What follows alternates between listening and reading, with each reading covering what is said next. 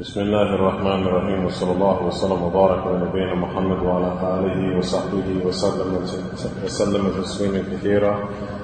غفر الله لنا ولشيخنا وللحاضرين والمستمعين. يقول الإمام المجدد الشيخ محمد بن عبد الوهاب رحمه الله تعالى في رسالته آداب المشي إلى الصلاة، باب صلاة الجماعة، أقلها 2 في غير جمعة وعيد، وهي واجبة على الأعيان حضرا وسفرا حتى في خوفا، لقوله تعالى: وإذا كنت فيهم فأقمت لهم الصلاة، الآية.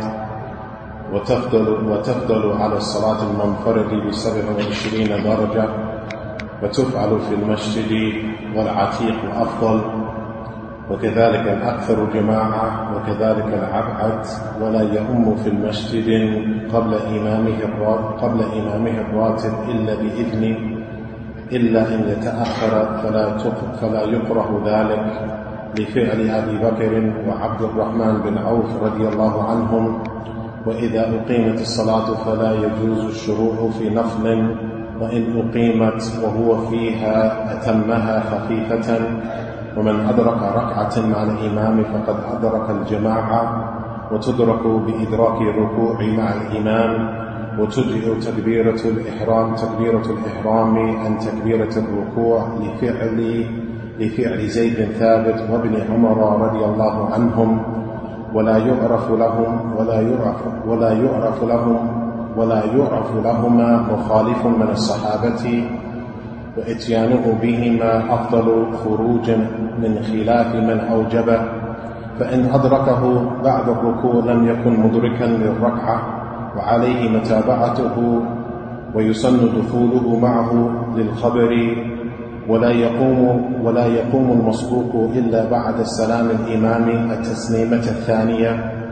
فإن أدركه في سجود السهو بعد السلام لم يدخل معه.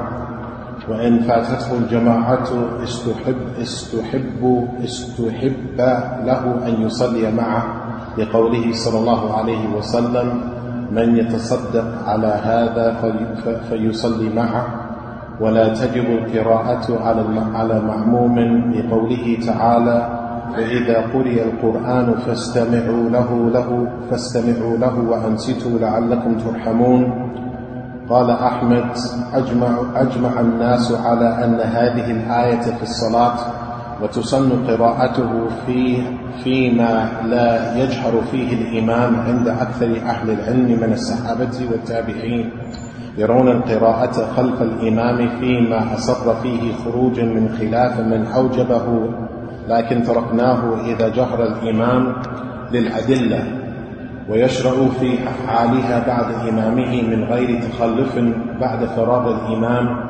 فإن وافقه قرئ، وتحرم مسابقته. فإن ركع وسجد قبله سهوا رجع ليأتي به بعده. فإن لم يفعل عالما عمدا بطلت صلاته. وإن تخلف عنه بركن بلا عذر فكالسبك به. وإن كان لعذر من نوم أو غفلة أو عجلة الإمام فعله ولحقه. وإن تخلف بركعة لعذر تابعه فيما بقي من صلاته وقضاها بعد السلام الإمام. ويسن له إذا عرض عارض لبعض المأمومين يقتدي خروجه أن يخفف.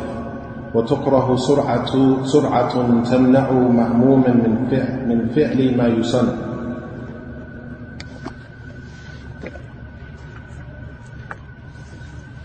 بسم الله الرحمن الرحيم. الحمد لله نحمده ونستعينه ونستغفره، ونعوذ بالله من شرور أنفسنا وسيئات أعمالنا، ونشهد أن لا إله إلا الله وحده لا شريك له الملك وله الحمد وهو على كل شيء قدير. ونشهد أن محمدا عبد الله وخليله ورسوله، أرسله رحمة للعالمين، فبلغ الرسالة وأدى الأمانة ونصح للأمة، وجاهد في الله حق جهاده، صلوات الله وسلامه عليه، ورضوانه جل وعلا على صحابة محمد الذين آمنوا به هاجروا معه وإليه وبعده، وجاهدوا معه وبعده، حتى نشر الله جل وعلا هذه الملة الحنيفية السمحة. اللهم ارض عنهم واجعلنا جميعا من محبيهم المحسنين المتابعة لهم يا ذا الجلال والإكرام. وبعد،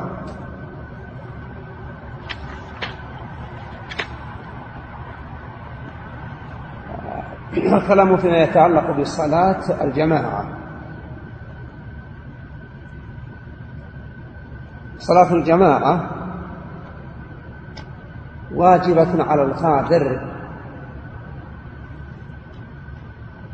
ولو لم يصلي الجماعة مع القدرة صحت صلاته، لكنه يأثم، يكون آثما، وفاته أيضا ربح كبير، لأن صلاة الجماعة تفضل صلاة المنفرد ب27 درجة. يقول شيخ الإسلام رحمة الله عليه محمد بن عبد الوهاب التميمي رحمة الله عليه: باب صلاة الجماعة أقلها، أي أقل الجماعة 2، الإمام والمأموم، إلا في الجمعة فلا تنعقد ب2 فقط، وكذلك في العيد ما تنعقد ب2، يعني لا يصلون عيدهم فقط 2، وكذلك الجمعة.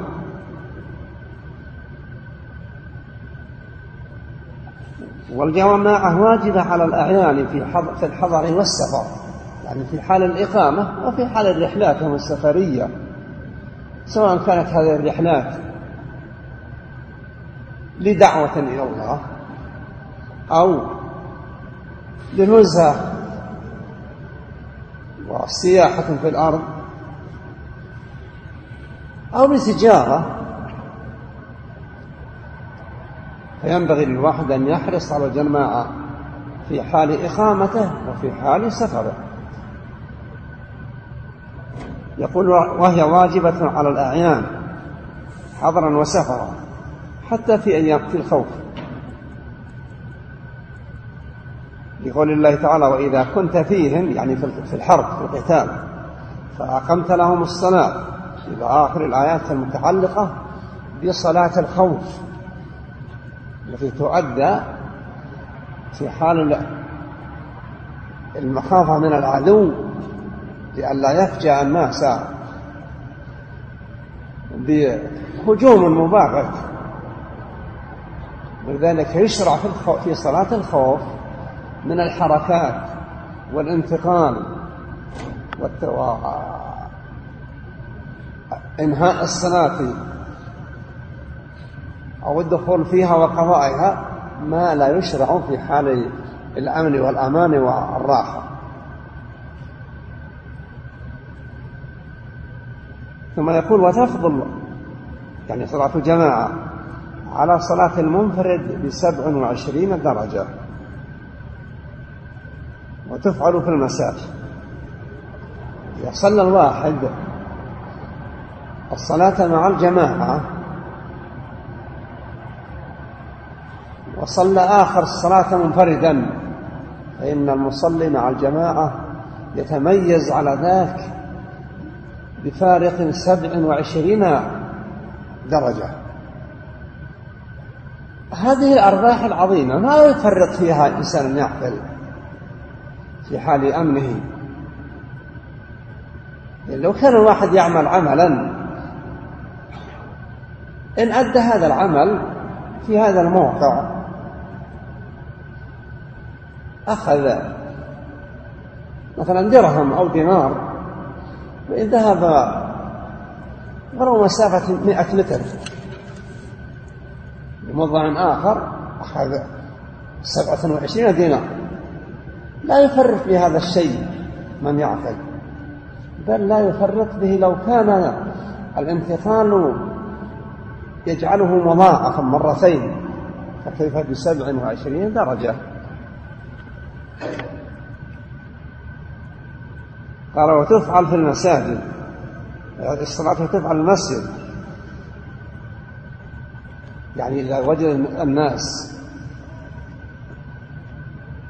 في اجتماع لهم أنهم يبلغون عدد قدر الذي في المسجد، لا يقال ما دام أنكم عدد كثير فصلاتكم في هذا الاجتماع مثل صلاتكم في المسجد. لا، المسجد له ميزة، في بيوت أذن الله أن ترفع وذكر فيها اسمه لا شأن، يعني حتى لو صاروا جماعة لا يكون فضل الجماعة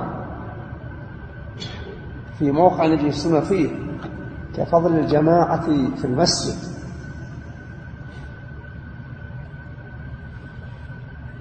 ثم يقول رحمة الله عليه: والعتيق أفضل. يعني إذا كنت بين مسجدين، مسجد منشأ من زمن قديم ومسجد انتهى بالأمس، انتهى الباني من البناية، لا، الصلاة في القديم أفضل من الصلاة في الجديد، وإن كانت الصلاة في هذا وفي ذاك صحيحة، لكن تتميز أيضا ولو لم تكن بالعدد، تتميز بالنوعية.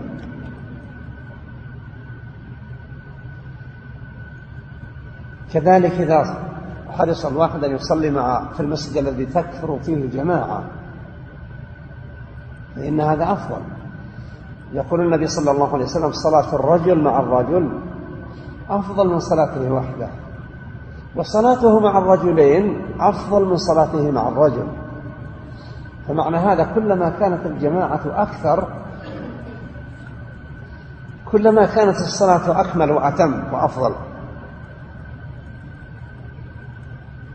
كذلك إذا كان المسجد قريب من المنزل وهناك مسجد أبعد ولا يتميز القريب بالقدم، فالصلاة في الأبعد أكثر إذا فكر الواحد بأنه تكتب له خطواته. رجل من الصحابة كانت لا تفوته صلاة وكان بعيد المنزل، فقال له رجل: لو اشتريت حمارا تركبه عن الرمضة وفي أيضا عليك الظلم.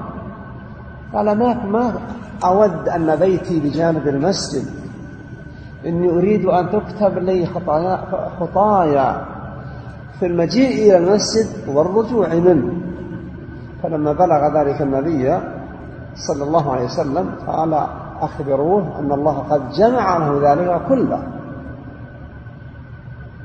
يعني جمع الله له أجر الخطأ، لأن الإنسان إذا ذهب إلى المسجد أو خرج منه منتهي لا يخطو خطوة إلا رفع له بها درجة وحط بها عنه خطيئة وإن كثرت الخطأ. فلو فرض أن الواحد بينه وبين المسجد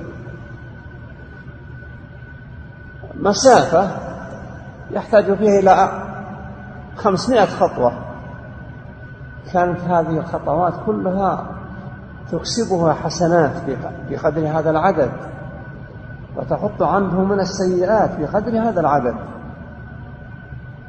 نعم يسرها الله للمؤمنين وسهل لهم تحصيلها.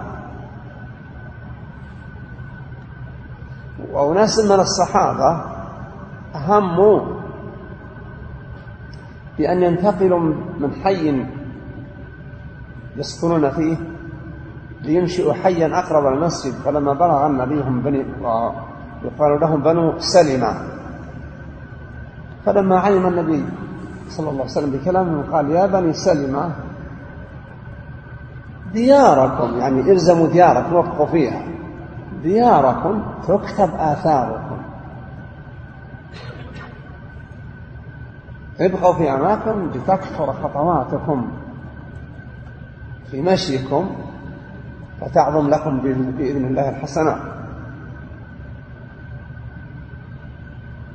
قال: ولا يؤم في مسجد قبل إمامه الراتب إلا بإذنه. يعني لا يسوغ لإنسان حضرت الصلاة أن يقفز ويتولى إمامة الناس وهو ليس إماما للمسجد، إلا إذا تأخر الإمام تأخرا لا يرضاه الجماعة، ففي هذه الحالة يجوز أن يتقدم أحدا يؤم الناس. أما ما دام الوقت لم يفت لم يطل فلا يجوز لأحد أن يتطفل ثم يؤم الناس. قال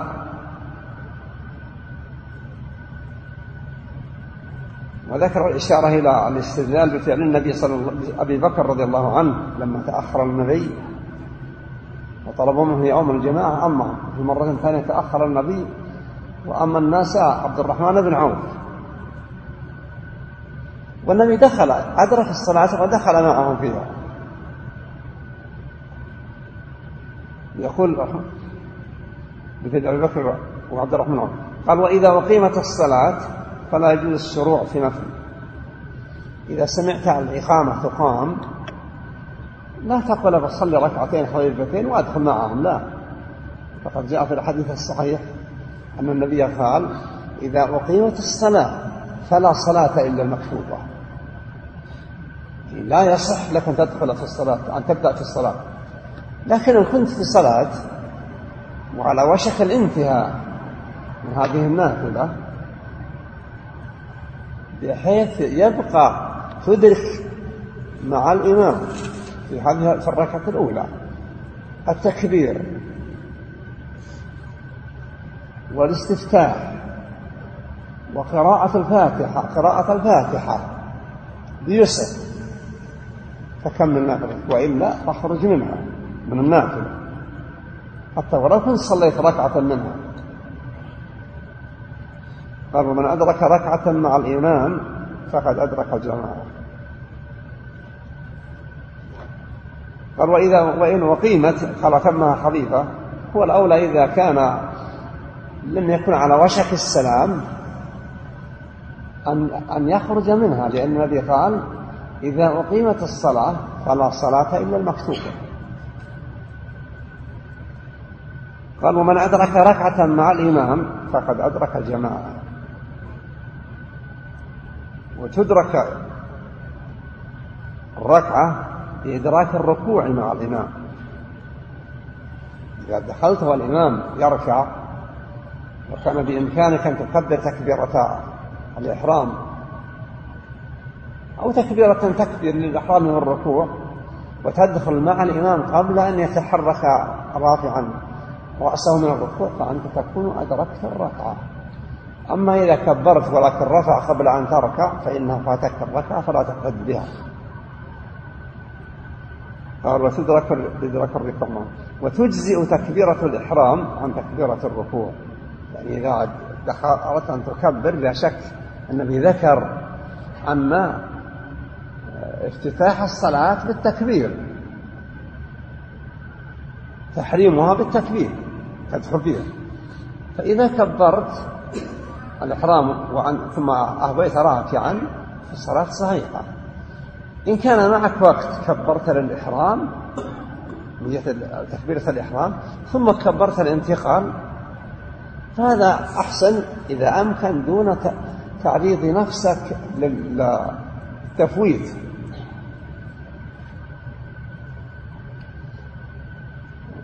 قال وتجزي تكبيرة الإحرام عن تكبيرة الركوع لفعل زيد بن ثابت وابن عمر رضي الله عنهما.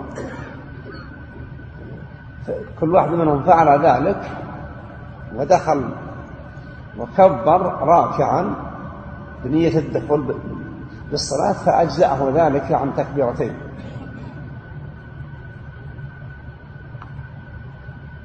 قال ولا يقول رحمة الله عليه استدل بفعل ابن عمر زيد بن ثابت وابن عمر وأنه لا يعرف له مخالف من الصحابة، يعني ما أحد استنكر ذلك،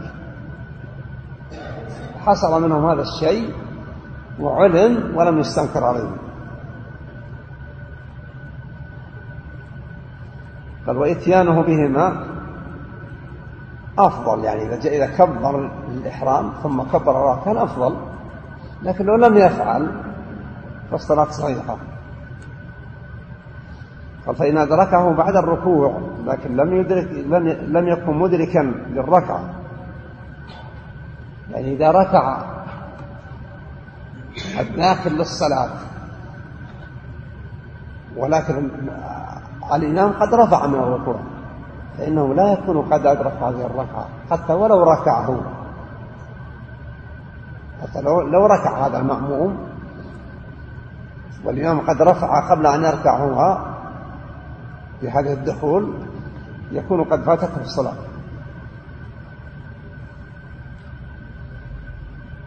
يقول وعليه متابعته، يقول إذا دخل مع الإمام عليه أن يتابع ولو فاتته الركعة لأنها لا تحسب له، ويسمى دخوله معه. ولا يقوم المسبوق، حضرت ودخلت مع الجماعة وجدت أنهم سبقوك بركعة، فلما بدأ اليوم سلم التسليمة الأولى تنهض، لا، ابق ماكثا في جلستك حتى ينهي الإمام السلام. وقد يكون على الإمام سجود سهو ولا يريد أن يسجد إلا بعد السلام، لا تكن مستعجلا يعني لا ترتلف في صلاتك. قال ولا من يقوم المسبوق إلا بعد السلام الإمام التسليمة الثانية، فإن أدركه في سجود السهو بعد السلام لم يدخل معه.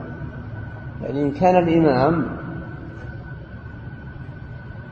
عليه سجود السهو وهذا الداخل إلى المسجد لم يدخل معه في الصلاة، أراد أن يدخل لكن سلم الإمام ثم أدى سجدتي السهو اللتين تؤديان بعد الصلاة، هذا المسبوق لا يدخل معه في أدائهما لأنه لم يكن مشتركا في الصلاة فليس عليه شيء من السهو.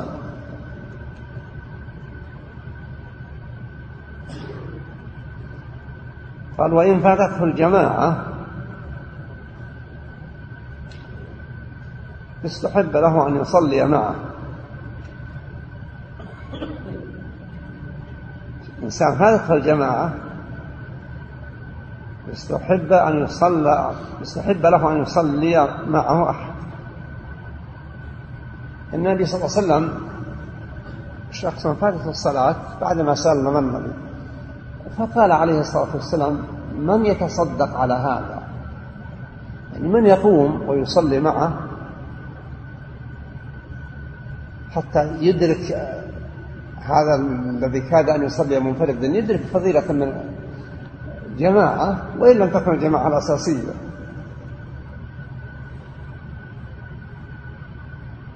قال لقوله عليه الصلاة والسلام من يتصدق على هذا فليصلي معه.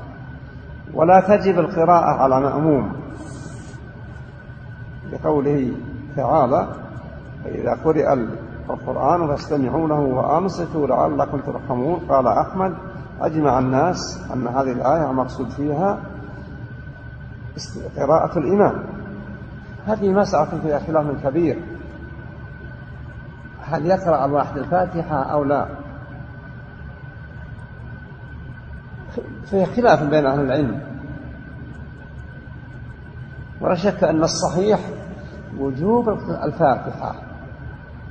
الحديث المخرج في الصحيحين وغيرهما أن النبي صلى الله عليه وسلم قال لا صلاة لمن لم يقرأ فاتحة الكتاب. قيل معناه لا صلاة مطلقة وقيل لا معناه لا صلاة كاملة. يؤيد هذا قول النبي صلى الله عليه وسلم أيما صلاة لم يقرأ فيها بفاتحة الكتاب فهي خداج، والخداج الناقصة يعني غير كاملة. ولا شك أن اختيار البخاري رحمه الله عليه والشافعي وغيرهم من الأئمة اختاروا أنه لا يجوز للإنسان أن يؤدي الصلاة بدون قراءة الفاتحة، ولا تصح صلاته بدونها إلا في شيء واحد، لو دخل والإمام يريد أن يركع وإن وقف يقرأ فاتته الركعة فكبر ودخل مع الإمام. هذه الراجح من كلام العلماء أن الصلاة صحيحة، لأن النبي صلى الله عليه وسلم ما أمر أبا بكر الذي ركع وهو يدخل المسجد، ركع قبل أن يصل الصف، ما قرأ فاتحة، ركع ومشى وهو راكع ودخل بالصف، ما قال النبي صلاتك غير صحيحة.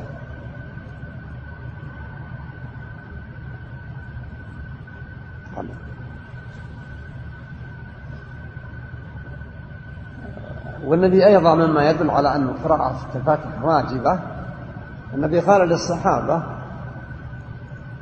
لعلكم تقرؤون خلف إمام، قالوا إنا لا نفعل ذلك، قال إني أقول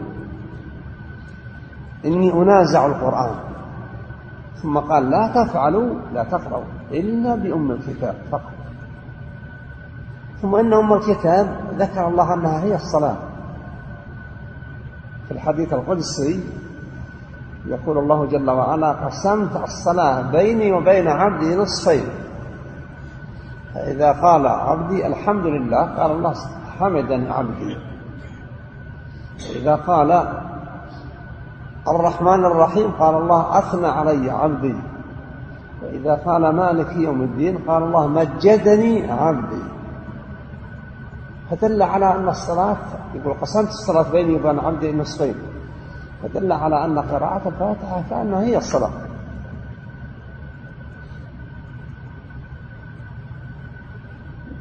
وتسن قراءته فيما لا يجهر فيه، يعني إذا صليت الظهر اقرأ الفاتحة واقرأ ما شئت ما دام الإمام لم يركع، أو في الركعتين الأخيرتين من العشاء أو في الركعة الثالثة من المغرب اقرأ ما تيسر لك ما دام أن الإمام لا يجهر. وأما في الجهرية لا، فلا تفعل إلا بأم الكتاب.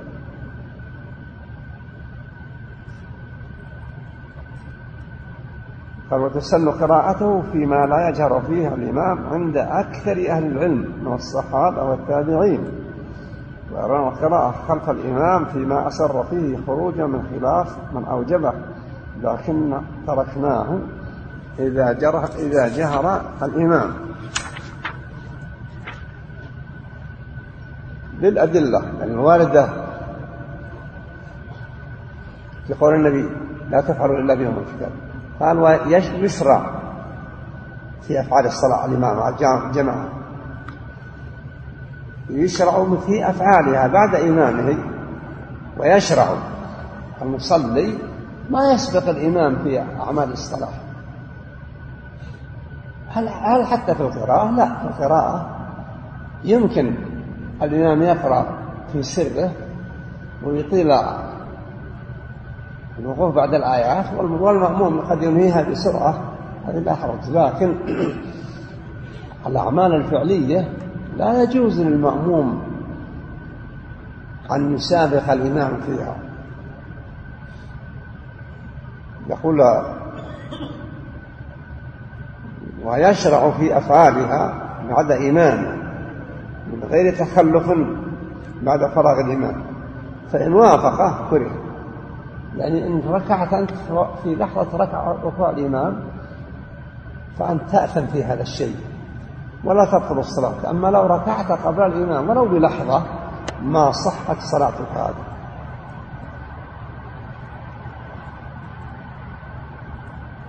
قال فإن ركع أو سجد قبله سهوا رجع، يعني إذا ركعت فظن الإمام ركع وهو ما ركع فانهض من ركوعك وانتظر حتى يركع ثم اركع بعده. أما لو ركعت وعلمت أنك ركعت قبل الإمام لكن قلت لا معنى ما صحت الصلاة. قال وإن تخلف عنه بركن بلا عذر فكالسبق به، يعني لو غفل المأموم وركع الإمام ونهض من الركوع أو سجد ونهض من السجود والمأموم ما انتبه، يعني قد يكون المأموم مكفوف بصر أو المسجد واسع والصف بعيد عن الجهاز رافع الصوت ما يبلغه هذا الشيء، فيبقى فيؤدي الإمام الركعة، هذه الركعة التي راح بعض الأركان فيها ولم يدخل المأموم تكون بمنزلة فوات الركعة للمأموم. إذا سلم الإمام يأتي ذلك. نفرض أن الشخص دخل في الصلاة مع الإمام لكن غفل أو سهى فأدى الإمام ركنا من أركان الصلاة ولم يجاريه المأموم، يكمل مع الإمام ما بقي، وإذا سلم الإمام يقوم ويأتي بتلك الركعة التي فاتت عليه. يقول تابعه فيما بقي من صلاته وقضاها بعد السلام الإمام. ويسن له يعني للمأموم ويسن للإمام إذا عرض عارض لبعض المأمومين يقتضي خروجهم أن يخفف. إذا دخلت أنت في الصلاة إماما ثم اشترط بعض الناس حريصنا على التخفيف، إما أن يكون فيه طفل يبكي أو سمعت ما يدل على أمر للتخفيف، يقول النبي إني أدخل في الصلاة وأنا أريد أن أطيلها فأسمع بكاء الصبي فأتخفف في صلاتي لما أعلم من وجد أمه به يعني وانشغالها.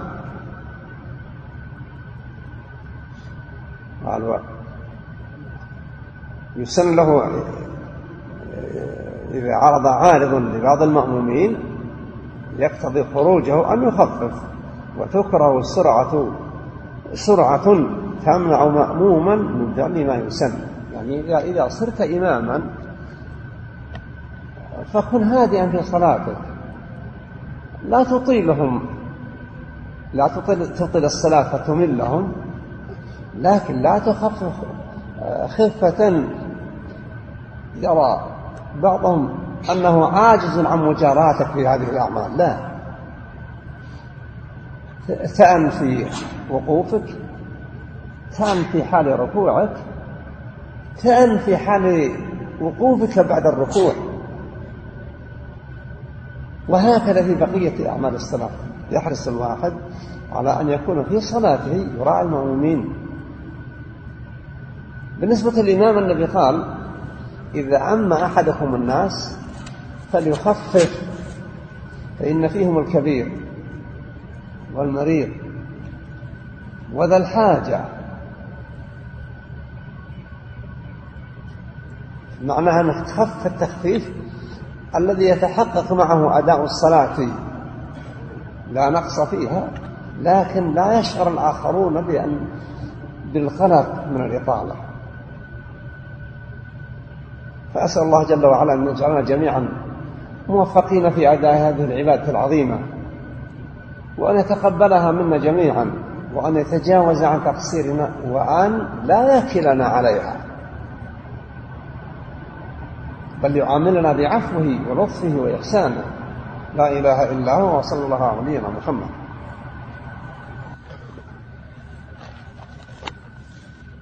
The Shaykh Hafidhullah Ta'ala began in the name of Allah. We praise Him. We seek His forgiveness for our evil deeds. And we seek His assistance. We bear witness that there is no deity worthy of worship except Allah. He is alone and He has no partners. For Him is the dominion and for Him is the praise. And we bear witness that Muhammad is His slave and messenger and friend, the one that Allah sent as a mercy to mankind. He gave the message, He fulfilled the trust, and He fought in the way of Allah. And may Allah be pleased with His companions, those who believed in Him and migrated to Him and with Him, and those who fought during His time and after His time until this religion was spread to all parts of, or to different parts of the world. And may Allah make us from those who love them and are sincere in our love for them. The speech or the part of the treatise which is being discussed in this lesson is the prayer in congregation. And the Shaykh mentioned, Habibullah Ta'ala, it is obligatory upon the men to pray in congregation. And if an individual does not pray in congregation, his prayer is accepted, but he is in sin for abandoning the congregation. And the proof for this is the fact that the Prophet ﷺ mentioned that the prayer which is in congregation, it is greater in reward than 27 times more than the prayer which is done an individual alone. And then he mentioned what Shaykh al-Islam, Shaykh Muhammad bin Abdul Wahhab rahimahullah ta'ala mentioned, that the prayer in congregation, the least number is 2. The Imam and the individual who is praying with the Imam. So in order for the prayer to be considered congregation, the least amount of individuals praying it must be 2, the Imam and the one who is praying with the Imam. The Shaykh said, Habibullah Ta'ala, that this is not the Friday prayer, and it is likewise not the Eid prayer. It must be more than 2. But the congregational prayer, it is allowed that it is 2. And it is obligatory whether the individual, the congregational prayer is obligatory whether the individual is a resident or he's on a journey. And the Shaykh said, Habibullah Ta'ala, whether these journeys are for the purpose of calling to Allah, or for having picnics, or for traveling throughout different parts of the world, or for individuals who are merchants, it is obligatory that they pray in congregation. And this prayer in congregation is obligatory even in a state of fear. As Allah mentioned in the Quran and Surah An-Nisa, when you are fighting the enemy and you're in a state of fear, it is likewise obligatory to pray in congregation. And the Shaykh said, this prayer, which is the prayer of fear, it is different from the normal prayer, entering the prayer and the standing positions and the bowing positions, and even leaving the prayer. It is different from the normal prayer, but even in this state, it is obligatory for the Muslims to pray the males to pray in congregation. And the Shaykh Habibullah Ta'ala mentioned what the author said about the congregational prayer has a reward 27 times more than an individual who prays alone. And the Shaykh said, so for example, if someone prays alone, so if someone prays in congregation, he gets 27 more rewards than an individual that prays alone. And the Shaykh said, Habibullah Ta'ala, there's no one with sound intellect would leave this or abandon this reward. And the Shaykh said, Habibullah Ta'ala, for example, if a person could stand in his place and get one coin, but if he would walk somewhere else a few steps, he can get 27 more coins. Then who in their right mind would only take 1 coin? The Shaykh said, Habibullah Ta'ala, no, everyone would go and take more coins. If he knows that if he could walk further, he could get 27 more coins, then indeed he would do so. So what is the case with the prayer? And the Shaykh said, Habibullah Ta'ala, and it's not that you get 2 or 3 more coins, no, you get 27 more. Then the Shaykh mentioned, Habibullah Ta'ala, the importance of performing them in the congregation in the masjid. And the Shaykh said, Habibullah Ta'ala, that this does not mean that a group of people can come together and say, we are the minimum number to pray in congregation, so let's pray in this particular place. No, the Shaykh said, no, the prayer in congregation is considered only in the masjid. A person shouldn't say, as long as we reach a certain number of people, we can pray in congregation. No, this is in the masjid. As Allah Azza wa Jal mentioned, فِي بُيُوتٍ أَذِنَ اللَّهُ أَن تُرْفَعَ, in the houses that Allah has given permission that they are raised. So Allah Azza wa Jal has described the congregation to be held in the masjid. And then the author rahimahullah ta'ala mentioned that وَالْعَتِيقُ أَفْضَلُ, the old is better. So the Shaykh said, Habibullah Ta'ala, so for example, if you live between two masjids, one of them is new, it was just opened yesterday, and the other one is much older, it is better that you pray in the older masjid.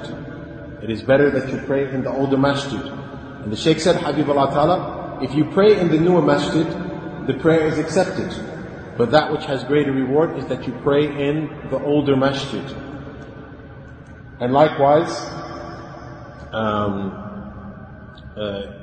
you should pray in the masjid that has a larger congregation. Two people praying is better than one person praying. As you have, it's mentioned in the hadith where the Prophet ﷺ said, a person praying with another person is greater than a person praying alone. And then 3 people praying together is greater than 2 people praying together. So the more or the greater in number the congregation, the better it is. And likewise, the masjid which is further is better. So the Shaykh said, Habibullah Ta'ala, if you have a masjid which is very close to you, and there's another masjid which is further, it is better that you pray in the masjid which is further. And the Shaykh said, Habibullah Ta'ala, the reason for this, or the proof for this, is the fact that your steps, the more steps you take to the masjid, the more reward you get. And the Shaykh said, Habibullah Ta'ala that during the time of the Prophet ﷺ, there was a man who never missed the prayer. And he lived a distance from the masjid. So the companion said to that man, why don't you buy a donkey so that you can ride it to the masjid? And the man replied, he said, I do not wish that I do so. For verily, I want Allah to write my steps to the masjid and my steps when I return from the masjid. When this statement reached the Prophet ﷺ, he said, verily Allah has gathered all of that for you. Meaning Allah has written a reward for his steps to the masjid and from the masjid. So the Shaykh mentioned, Habibullah Ta'ala, every time you put down one foot, Allah removes a bad deed. And when you put down the other foot, Allah writes for you a good deed. And so the Shaykh mentioned, Habibullah Ta'ala, so just imagine that your home is 500 steps from the masjid. Allah would write for you 500 good deeds. And Allah will remove from you 500 bad deeds. And the Shaykh said, Habibullah Ta'ala, this is a blessing that Allah Azza wa Jal has made easy for the believers. And likewise, it took place in the time of the Prophet ﷺ that some of the companions, and they were called the tribe of Salama, that they lived a far distance from the masjid, and they were considering moving closer to the masjid. When this news reached the Prophet ﷺ, he said, "Oh, the tribe of Salama, verily your homes write your rewards." Meaning, stay in your homes, stay a distance from the masjid, and this will be greater in reward for you. Then the Shaykh mentioned, Habibullah Ta'ala,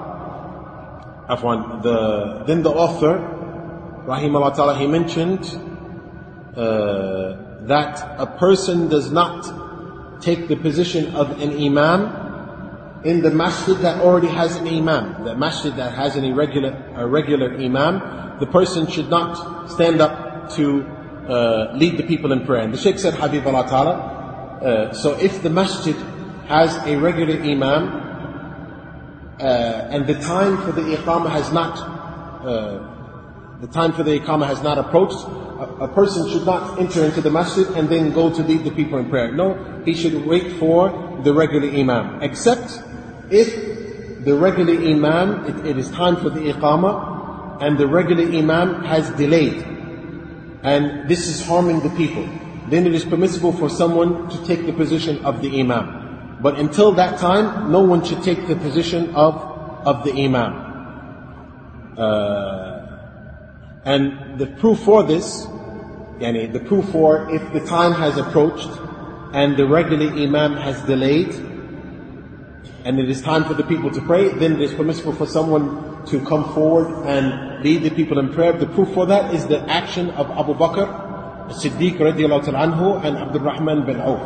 One time, it took place that the Prophet ﷺ was sick, so he was delayed in leading the people in the prayer. So the Prophet ﷺ ordered Abu Bakr to do so, and another time it was Abdul Rahman bin Auf.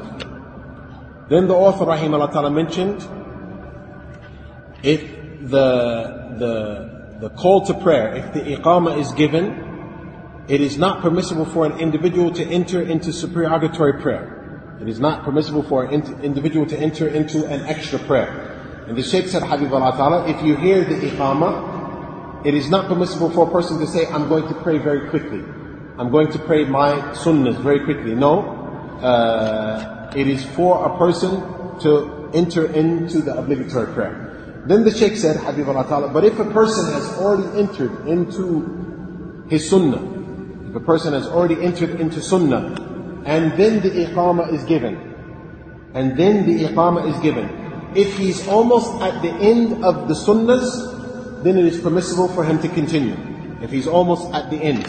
But if he's not almost at the end, then he has to cut the prayer. He has to stop the prayer and join the congregation. He has to stop the prayer and join the congregation. And the Shaykh said, Habibullah Ta'ala, and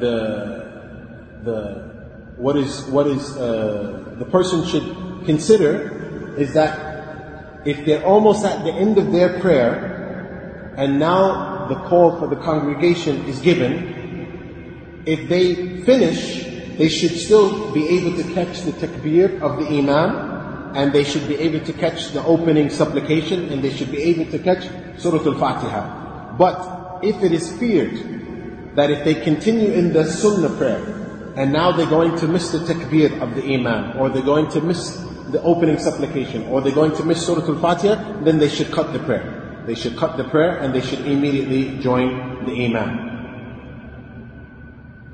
Then the author rahimahullah ta'ala mentioned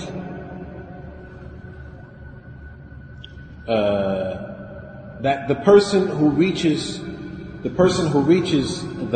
rak'ah or the ruku', the person who reaches the ruku' with the imam, he has caught that unit of prayer. He has caught that unit of prayer.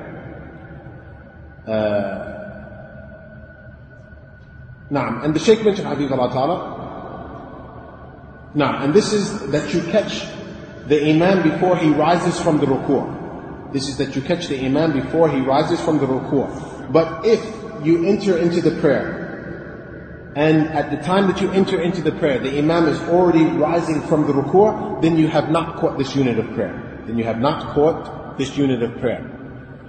Then the issue of the takbirat al-ihram. For example, the person enters into the person comes into the masjid and the imam is in the ruku'. The imam is bowing. Does the person, this is the masala, and that is, does the person make one takbir for standing and entering into the prayer, and then make another takbir to go into the bowing position? And the author rahimahullah ta'ala mentions the person can make one takbir and immediately go into the ruku'.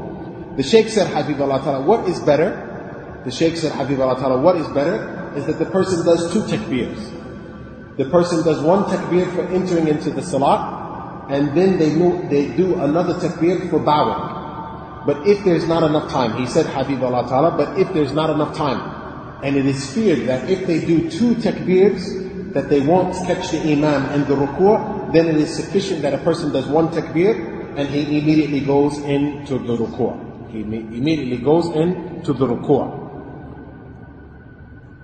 And the author rahimahullah ta'ala mentioned the proof for that, the proof for the person making one takbir and immediately going into ruku' is the action of two companions, the action of Zayd bin Thabit and Ibn Umar. Zayd bin Thabit and Ibn Umar, they did this. They made one takbir and they immediately bowed And none of the companions, as the author mentioned, none of the companions opposed them in this. So this shows that it is permissible, because it was something that was done by two companions and no other companions opposed them in this action. And the Shaykh said, Habibullah Ta'ala, the author mentioned, Rahimahullah Ta'ala, but if you were to do two takbirs, you do one for standing and then one for going into ruku', it is better. It is better. But the Shaykh Habibullah Ta'ala reiterated, but if it is feared that you would not catch the Imam, then you can do one and immediately go into ruku'. Then the author Rahimahullah Ta'ala mentioned, but if you do not catch the Imam before he rises from the ruku', then you have not caught that unit of prayer. Then you have not caught that unit of prayer, and you must still follow the Imam in the remaining actions of that unit. You still must follow the Imam in the remaining actions of that unit. Then the author mentions, Rahimahullah Ta'ala, any place that you catch the Imam, it is the sunnah that you enter into the prayer. It is the sunnah that you enter into the prayer. The Shaykh mentioned, Habibullah Ta'ala, that, for example, if the Imam rises up from the ruku' and you have not caught the bowing, you should still enter into the prayer. You should still enter into the prayer. If the Imam goes into the sujood, some people they stand and they say, no, I'm going to wait for him to come up. No, you should still, as the author mentioned, وَلَا يَقُومُ الْمَصْبُوقُ. You should still go into, you should not stand, you should still go into that position of the prayer. Then the author Rahimahullah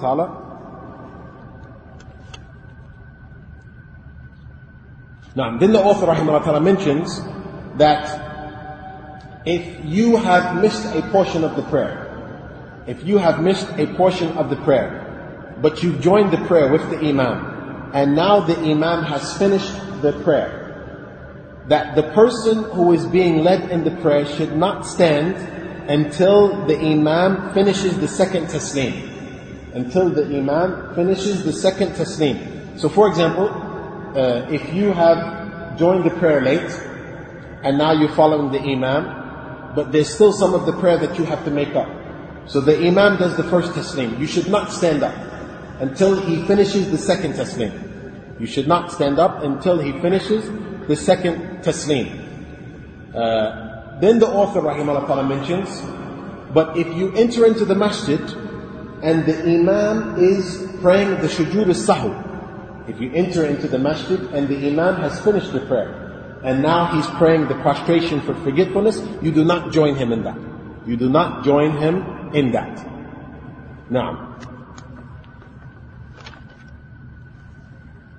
in the Shaykh Habibullah Ta'ala, he just said the same thing that the Imam, so the same thing that the author mentioned. So if you enter into the masjid and the Imam, there's nothing left of the prayer except the sujood as-sahw. You do not join him in the sujood as-sahw. Then he mentioned, if a person has missed the congregation, if a person enters into the masjid and they have missed the congregation and now they're praying alone, it is the sunnah that you join that person. If you have prayed, or if you also enter into the masjid late, you should join that person. Why? Because the Prophet ﷺ, it took place from the time of the Prophet ﷺ that a person missed the congregation and they began to pray alone. When the Prophet ﷺ noticed this individual praying alone, the Prophet ﷺ said, who will give him charity?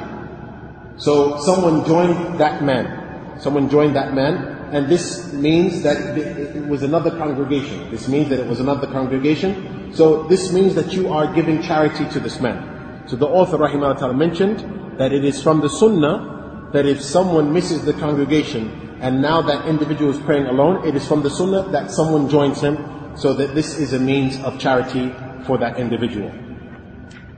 Then the author Rahimahullah Ta'ala mentions that it is not obligatory for the ma'moom to recite in the prayer. For the person who is being led by an imam, it is not obligatory for him to recite. Based on the statement of Allah in Surah Al-A'raf, if the Quran is being recited, then you should listen to it. And the author mentions the statement of Imam Ahmad Rahimahullah Ta'ala that the people have, there's a consensus amongst the people that this verse is for the salat. So if the imam is reciting, then the person who hears him should be quiet. And the Shaykh said, Habibullah Ta'ala, that this is there's a disagreement amongst the people of knowledge. There's a disagreement amongst the people of knowledge. The person who is being led in the congregation, should they recite or not? And the Shaykh said, Habibullah Ta'ala, that there's no doubt that the most correct opinion, or the strongest of the opinions, is that it is obligatory to recite Surah Al-Fatiha. It is obligatory upon the one who is being led in congregation to recite Surah Al-Fatiha. And this is based on the statement of the Prophet ﷺ in Sahih Bukhari and Sahih Muslim, where the Prophet ﷺ said, there is no prayer for the one who does not recite Surah Al-Fatiha. So that means the recitation of Surah Al-Fatiha is obligatory, obviously upon the imam and upon the one who is being led in the prayer. And what is meant by there is no prayer for the one who doesn't recite Surah Al-Fatiha? Does that mean that they get no reward at all? Or does that mean that the prayer is somewhat deficient? The Shaykh said, Habibullah Ta'ala, that some scholars say this and some scholars say that. And the reason for that is because you have a hadith with the Prophet ﷺ where he said, whoever does not recite Surah Al-Fatiha, his prayer is deficient. His prayer is deficient. So that means that the prayer is accepted, but it is deficient. The prayer is accepted, but it is deficient. And Imam al-Bukhari, rahimahullah ta'ala, Imam al-Shafi'i, they both were of the opinion that it is not permissible for a person to abandon recitation of Surah Al-Fatiha.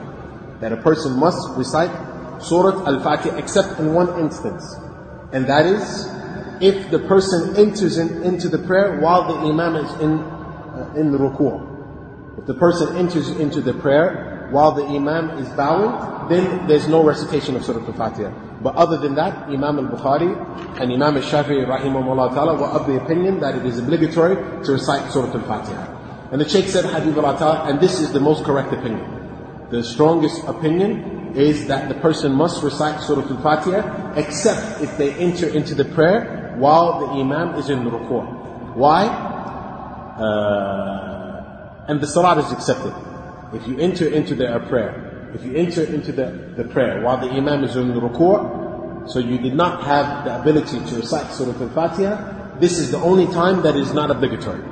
Why? Because one of the companions, Abu Bakr, one of the companions of the Prophet ﷺ, he made ruku' and then he walked to the row. He walked to the row and the Prophet ﷺ did not say to him to repeat the prayer. So this shows that the person who enters into the prayer while the imam is in the ruku', then there is no Fatiha upon him. And likewise, a proof for that is that the Prophet ﷺ said to his companions, it is possible that you recite behind the imam. And they said, yes, we do. And the Prophet ﷺ said, why am I being opposed? Why am I being opposed? Do not recite behind the imam except Surah Al-Fatiha, except the mother of the book. Except the mother of the book, meaning Surah Al-Fatiha. So the Prophet ﷺ instructed the companions not to recite Quran behind the imam in the congregation except for Surah Al-Fatiha.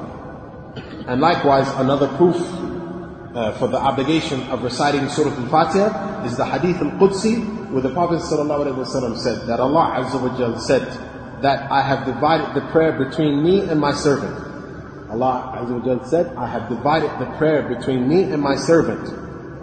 And in this hadith, Allah Azza wa Jal or the Prophet ﷺ mentioned that Allah is talking about Surah Al-Fatiha. So in this hadith, Surah Al-Fatiha is considered like the prayer itself. When the person begins the prayer, Allah says, my servant has praised me, my servant has glorified me. So in this hadith, Allah is describing the prayer as Surah Al-Fatiha. Now, then the author, rahimahullah ta'ala, mentioned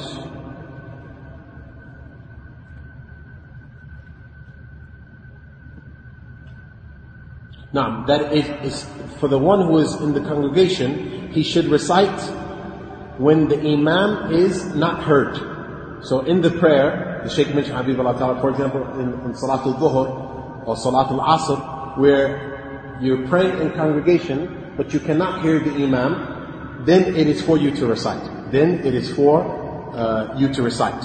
For you to recite Surah Al-Fatiha and other than Surah Al-Fatiha. Why? Because you cannot hear the Imam. But in the prayers that you can hear the Imam, then you should not recite another surah, but Surah Al-Fatiha you should. Surah Al-Fatiha you should. Then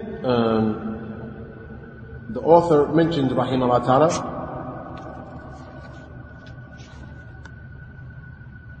now, the author mentions that the person who is being led in congregation, his actions should follow the actions of the Imam. His actions should follow the actions of the Imam. Meaning he should not go quicker than, he should not precede the Imam. He should not go into ruku' before the Imam. He should not go into sujood before the Imam. Because if he does so, knowingly, then his prayer is invalid.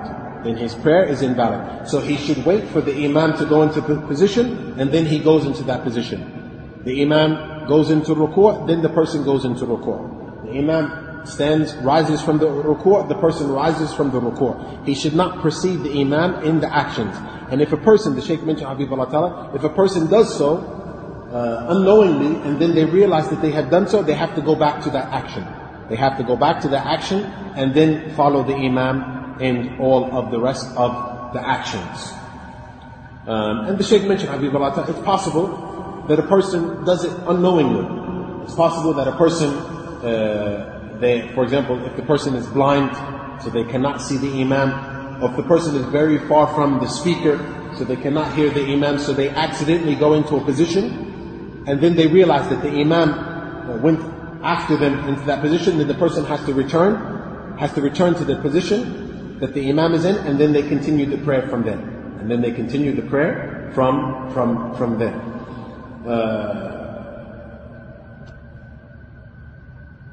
Then the Shaykh mentioned, Habibullah Ta'ala, that if the person is praying with the Imam, but once again, they can't see the Imam, or they're far from the speaker, and they do not realize that they have missed a pillar from the prayer.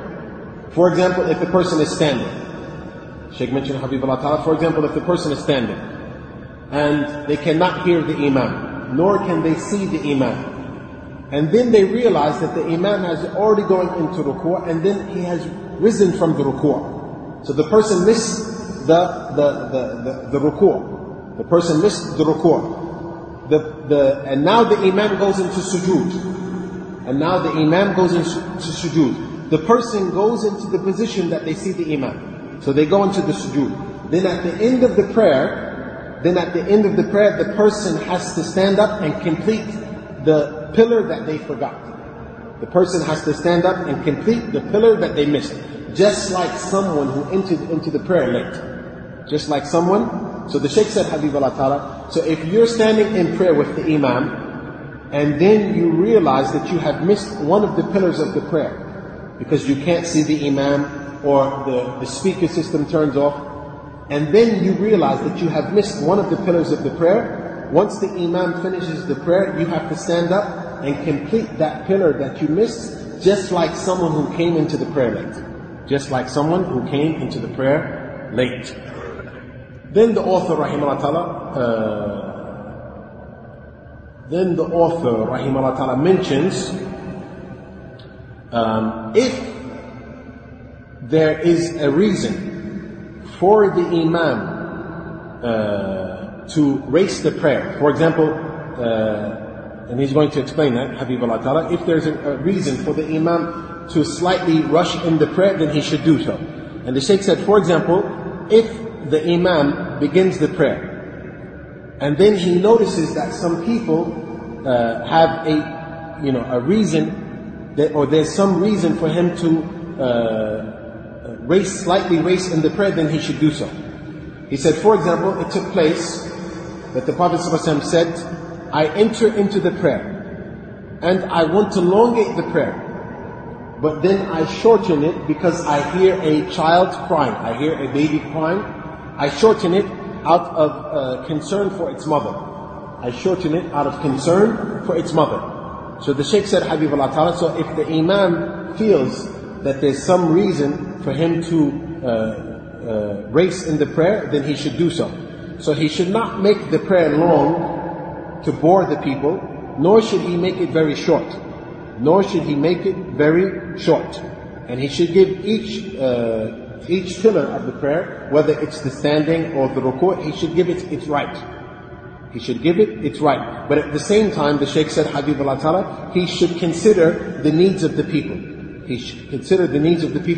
As it was said in the statement of the Prophet Sallallahu Alaihi Wasallam. The Prophet Sallallahu Alaihi Wasallam said that when one of you enters into the prayer as an imam,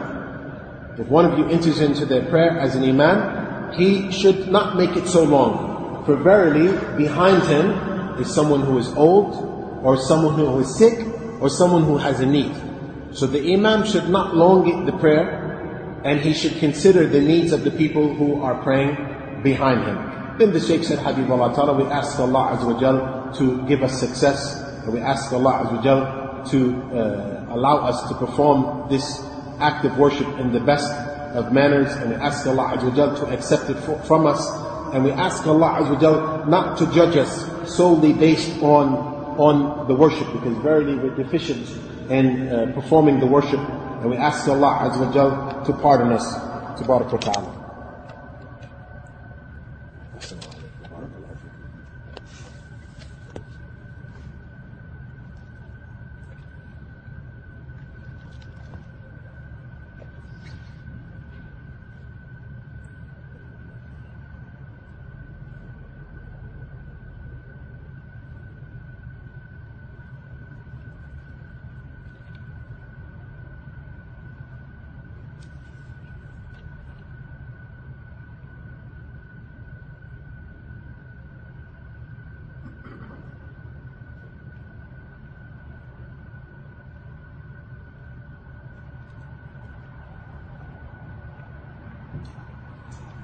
يقول السائل حفظكم الله تعالى: إذا كنت أصلي في البيت لعذر شرعي النافلة ثم أقام أبي الصلاة جماعة، فهل أقطع صلاتي وأنضم معه؟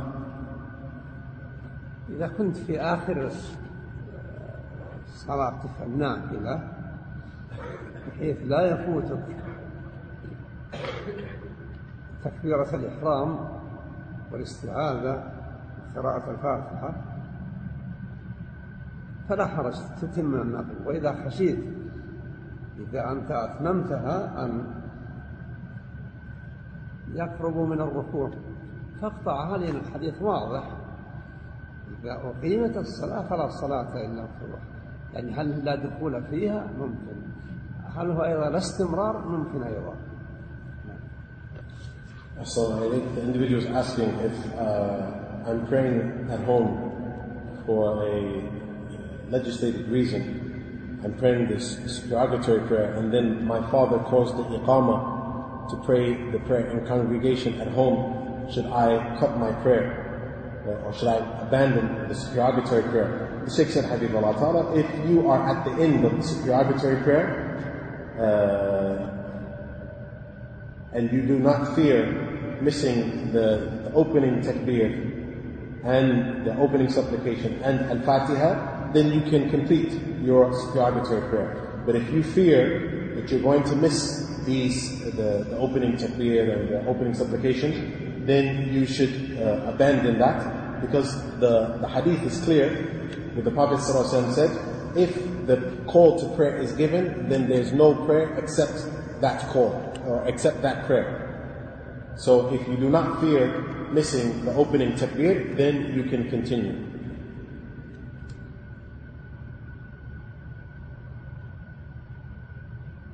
يقول السائل حفظكم الله تعالى: هل نفهم من قول النبي صلى الله عليه وسلم من يتصدق على هذا جواز إقامة جماعة ثانية في المسجد؟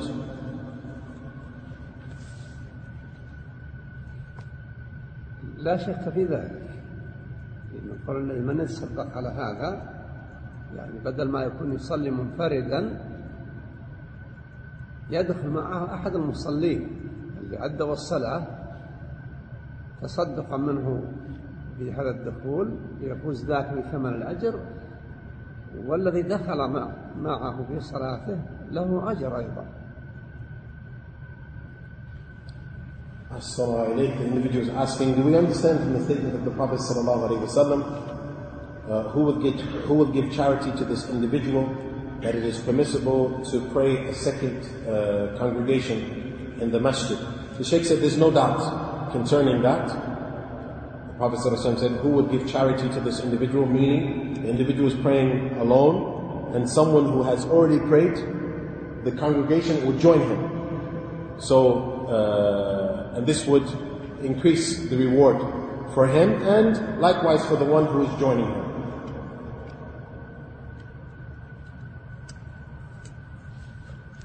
يقول السائل حفظكم الله تعالى: إذا كنت أصلي نافلة ثم أقيمت الصلاة فكيف الخروج من النافلة؟ لا تحتاج إلى تسليم لأنها لم تتم حتى تسلم منها، وإنما تخرج بنية الخروج منها فقط وتدخل مع الجماعة.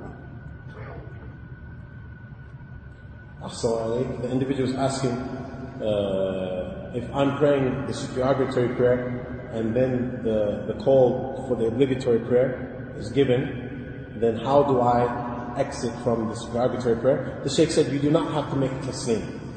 You do not have to make taslim because you have not completed the prayer yet. So the way that you exit from the prayer is that you just intend. You just intend to exit the prayer and then you immediately join the obligatory prayer.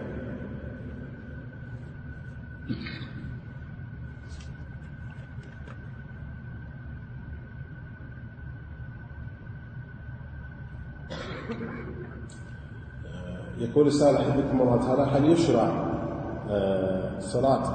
يشرع أن أصلي 4 ركعات بعد صلاة العشاء وما ثوابها؟ هل ورد ثواب في هذا؟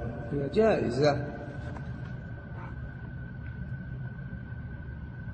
يجوز للإنسان بعد ما يصلي العشاء أن يأتي بالركعتين الراتبة ويضيف إليها ركعتين، لا حرج في ذلك.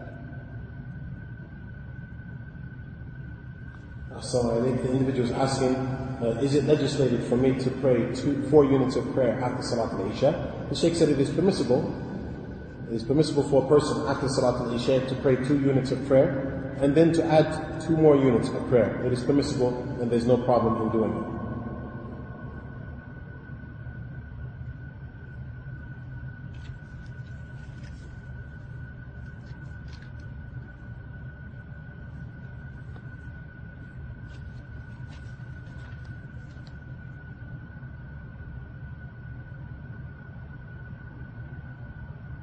يقول السائل حفظكم الله تعالى: قول النبي صلى الله عليه وسلم من يتصدق على هذا، هل الحديث عام يشمل جميع الصلوات مثل صلاة الفجر وصلاة العصر؟ نعم يشمل الجميع، فإن النبي صلى الله عليه وسلم رأى رجلين لما صلى الفجر في منى وإذا برجلين لم يصلي معهم فطلب استدعاء بهما فحضر، قال ما شأنكما؟ قال صلينا يا رسول الله في رحالنا. قال إذا حضرتم فأقيمت الصلاة وقد صليتما في رحالكما ادخلا معهم تكن لكم نافلة. هذا الشخص اللي في صلاة العصر مثلا يريد أن يتصدق عليه، هذا وقت نهي، يكون هذا الأمر من النبي استثناء لمثل تلك الحالة. Assalamu alaikum. The individual is asking the statement of the Prophet ﷺ, who would give charity to this individual. Is this referring to all prayers such as Salat al-Fajr or Salat al-Asr? And the Shaykh said, Naam, it does, because the proof for that is it took place in the time of the Prophet ﷺ, that they prayed in congregation, and when they finished the Fajr prayer, and this was in Mina in Mecca, the Prophet ﷺ noticed that there were two individuals that did not join them in the congregational prayer. So the Prophet ﷺ said, why have you not joined? He called them and he said, why have you not joined us? They said, we've already prayed. We've already prayed. So the Prophet ﷺ said, if the obligatory prayer is established, then you join them. Even if you've already prayed it, you join them and it would be an extra for you. So the Shaykh mentioned, Habibullah Ta'ala, so based on that, even if an individual has already prayed and now someone has entered into the masjid and now they're praying alone, it is permissible for you to join them in the prayer.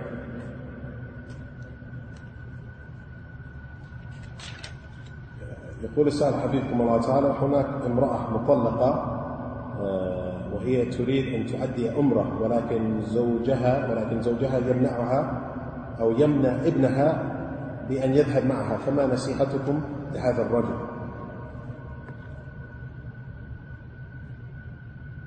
إذا كان ذهاب ابنه الذي هو ابنها معها للعمرة يفوت عليهم مصلحة حقيقية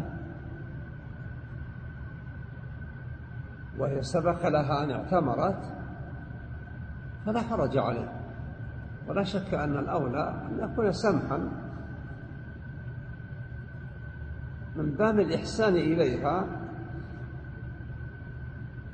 حتى لا تكون مقطوعة من هذا العمل الكريم، ولعل أيضا ثمار الولد معها أن يكون سببا في هداية الولد وصلاحه. So the individual is asking, as a female who's divorced and she would like to perform Umrah, but her husband has prevented her son from performing Umrah with her. What is your advice? And the Shaykh said, Habibullah Ta'ala, if the purpose or the reason behind him preventing the son from joining his mother is that it would prevent some type of thing that he's trying to accomplish, and the son's absence would prevent something that the father is trying to accomplish, and the mother has already made Umrah, then there's no problem in him preventing. But what is more preferred is that the father allows the boy to go. What's more preferred is that the father allows the boy to go. For one, this is kindness towards the mother, and for two, so that she's not cut off from performing this act of worship. And the Shaykh also added, Habibullah Ta'ala, that it is possible that the boy accompanying his mother is a means of guidance for the boy. It is a means of guidance for the boy.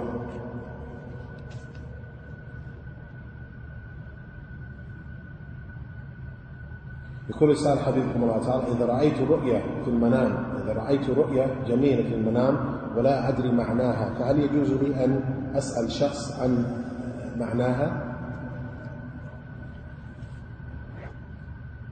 أولا إن كانت هذه الرؤيا التي رأيتها رؤيا سارة بالنسبة لك فرحت بها وسررت، فإذا وثقت بأحد بأن يكون يحسن تعبير الرؤيا ولا يحسدك عليها فلا حرج. وإذا لم تجد ذلك فهي لا تحتاج إلى تفسير، ما كان فيها من خير محتمل لك وكان الله قد كتبه سوف يأتيك حتى ولو لم يفسرها لك أحد. ثم لا يصح لأحد أن يقول أني أعبر الرؤيا وهو ليس أهلا لتعبيرها، ما يحسن، لأنها أمور يمنحها الله من يشاء فيكون موفقا في تعبيره للرؤيا وأحد دون ذلك. The individual is asking, if I see something that pleases me in my dream, is it permissible for me to request from someone to explain the dream? The Shaykh said, Habibullah Ta'ala, if this dream has brought you joy and happiness, and you trust the person that you're going to request its explanation from, and you trust that this individual would not be jealous of you due to this dream, then it's permissible. But if you do not find anyone to explain the dream or interpret the dream, then you don't need for the dream to be interpreted. Because if there is good in the dream, and Allah has written it for you, then it would happen even if you don't know the interpretation or the meaning of the dream. And the Shaykh said, Habibullah Ta'ala, likewise, it's not correct that it's not correct for a person to say they know how to explain dreams, but this individual doesn't really know how to explain dreams. This is something that Allah has bestowed upon some individuals, that they have the ability to explain dreams, and some others do not have the ability to do so. يقول سؤال حبيبكم الله تعالى أحسن الله إليك يا شيخنا ما الواجب على المسلمين في الغرب خاصة بعد الأحداث التي وقعت في بلجيكا؟ الواجب على المسلمين في كل مكان أن يتقوا الله جل وعلا، وأن يحرصوا على كف الأذى بقدر المستطاع، ثم أيضا يظهرون تبرؤهم من فعل أولئك الذين أفسدوا في بلجيكا، لأن هذا العمل عمل محرم شرعا. أن يأتي إنسان مسلم ليفسد على ناس حياتهم وهو ليس في قتال هو وجهاد معه، ويظن أن هذا العمل الذي ينزله به يكسبه أجرا، بل هذا يكسبه إثما عند الله جل وعلا. الله كتب الإحسان على كل شيء، إن الإنسان يحرص أن يكون محسنا. The individual is asking, what is, our Sheikh, what is obligatory upon the Muslims in the West, specifically or in light of what has taken place recently in Belgium? The Sheikh said, Habibullah Ta'ala, what's obligatory upon the Muslims in all parts of the world is that they fear Allah, and they should be diligent in preventing harm to the best of their ability, and they should show and announce that they are free from this type of action, this type of evil action which was performed by these individuals. This action is not legislated, and it is forbidden in Islam, that a Muslim would come and he would destroy the lives of individuals. And this is not considered from jihad. And these individuals consider this action to be that they consider themselves to be gaining reward, but they're not. They are in fact in sin. Allah Azza wa Jal has prescribed perfection in everything. No. ونحمد الله جل وعلا على ما يسر من هذا الاجتماع، ونسأله جل وعلا بأسمائه وصفاته أن يجعل اجتماعنا هذا اجتماعا مرحوما، وأن يكون تفرقنا منه تفرقا معصوما، وأن يصلح حالنا وحال المسلمين في كل مكان، وأن ننصر الحق وأهله، وأن نذل الباطل وأهله في كل مكان. كما نسأل جل وعلا أن يفرج كربات المكروبين من المسلمين في الشام والعراق وكل بلد ثارت فيه فتنة أو حصل فيه مضرة على المسلمين، نسأل الله أن يعاجلهم بالفرج في كل ما هم فيه من كرب، وأن يعوضهم بمنه وكرمه جل وعلا، وأن يسمعنا بالعاجل انتصار الحق على الباطل، وإعزاز الحق وأهله وإذلال الباطل وأهله. كما نسأل سبحانه وتعالى أيضا في جميع البلاد الإسلامية أن يشملها من الله جل وعلا لطف وتيسير ورأفة وسعادة والتوفيق لكل ما يحبه الله جل وعلا ويرضاه. كما نسأله جل وعلا أن ينهي مشكلة اليمن، وأن ينصر الحق على الباطل، وأن يقطع آمال الصفويين الذين أرادوا أن يعيدوا في بلاد الإسلام الفتنة التي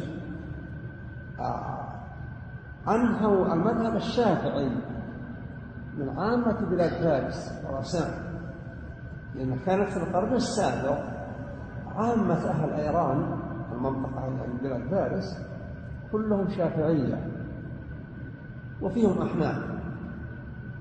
فلما قامت الدولة الصفوية في عهد إسماعيل الصفوي يقال أنه قتل من نفس أهل تلك البلاد أكثر من 1,000,000 شافعي. ثم هبطت تلك الطائفة فترة من الزمن 100 سنين، ثم قامت بشيء من نفس الأسلوب عندما قام الخميني ومعه. وكم قتل في العراق وكم قتل في إيران من أهل السنة، شيء كثير، فالله المستعان. فنسأل الله أن يعاجل المسلمين على السنة في كل مكان بالنصر والتأييد، إنه يجيب الدعاء. كما أسأله جل وعلا أن يحفظ على بلادنا المملكة العربية السعودية، أن يحفظ عليها أمنها، وأن يوفق ولي أمرها ومن يعينه على نصرة الحق وإعانة المسلمين في كل مكان بما يمكنهم من الخير والدفع عنهم ودفع الشر عنهم، إنه مجيب الدعاء. آخر دعوانا أن الحمد لله رب العالمين، وصلى الله على نبينا محمد وآله وصحبه وسلم تسليما كثيرا. The Shaykh Habibullah Ta'ala ended by asking Allah Azza wa Jal to make, with His names and attributes, to make this gathering a gathering of mercy, and to make our separation and dispersing from this gathering with forgiveness, and to correct our affairs and the affairs of the Muslims everywhere, and to support the truth and to debase the falsehood. We ask Allah to give peace to the Muslims in Syria and Iraq and every Muslim land. We ask Allah to prevent them from all types of harm and oppression. We ask Allah Azza wa Jal to replace their oppression with ease. We ask Allah to allow us to hear the support of the truth and debasing of the falsehood soon. We ask Allah for all of the Muslim lands that He decrees gentleness and development and happiness for them, and gives them success to do that which is pleasing to Allah, and that which is pleasing to Allah, and that which Allah loves. We ask Allah Azza wa Jal to end the problems which are presently in Yemen. Ask Allah to support the truth there and to debase or to end the falsehood, that which is intended by the Safawiyun, those who are trying to bring fitna back to the Muslim lands. After we know that at one time in these Persian lands they were upon the madhab of Imam al-Shafi'i and some Hanafis, but during his time, Ismail al-Safawi, he killed more than 1 million people from the people of the Sunnah. So we ask Allah Azza wa Jal. And then later on, during the time of Khomeini, and Sheikh said, how many people from the people of the Sunnah were killed in Iraq and Iran? So we ask Allah Azza wa Jal to support the truth. And we ask Allah Azza wa Jal in this country, Saudi Arabia, to protect our religion and our worldly affairs. And we ask Allah to give success to the rulers, to support the truth and support the Muslims, and to bring good to the Muslims and to defend them from any type of harm. Verily Allah is the one who answers the call. And our last supplications for Allah, the Lord of the worlds. All praise be to Allah, the Lord of the worlds, and may the peace and blessings of Allah be upon Muhammad, his family members and companions.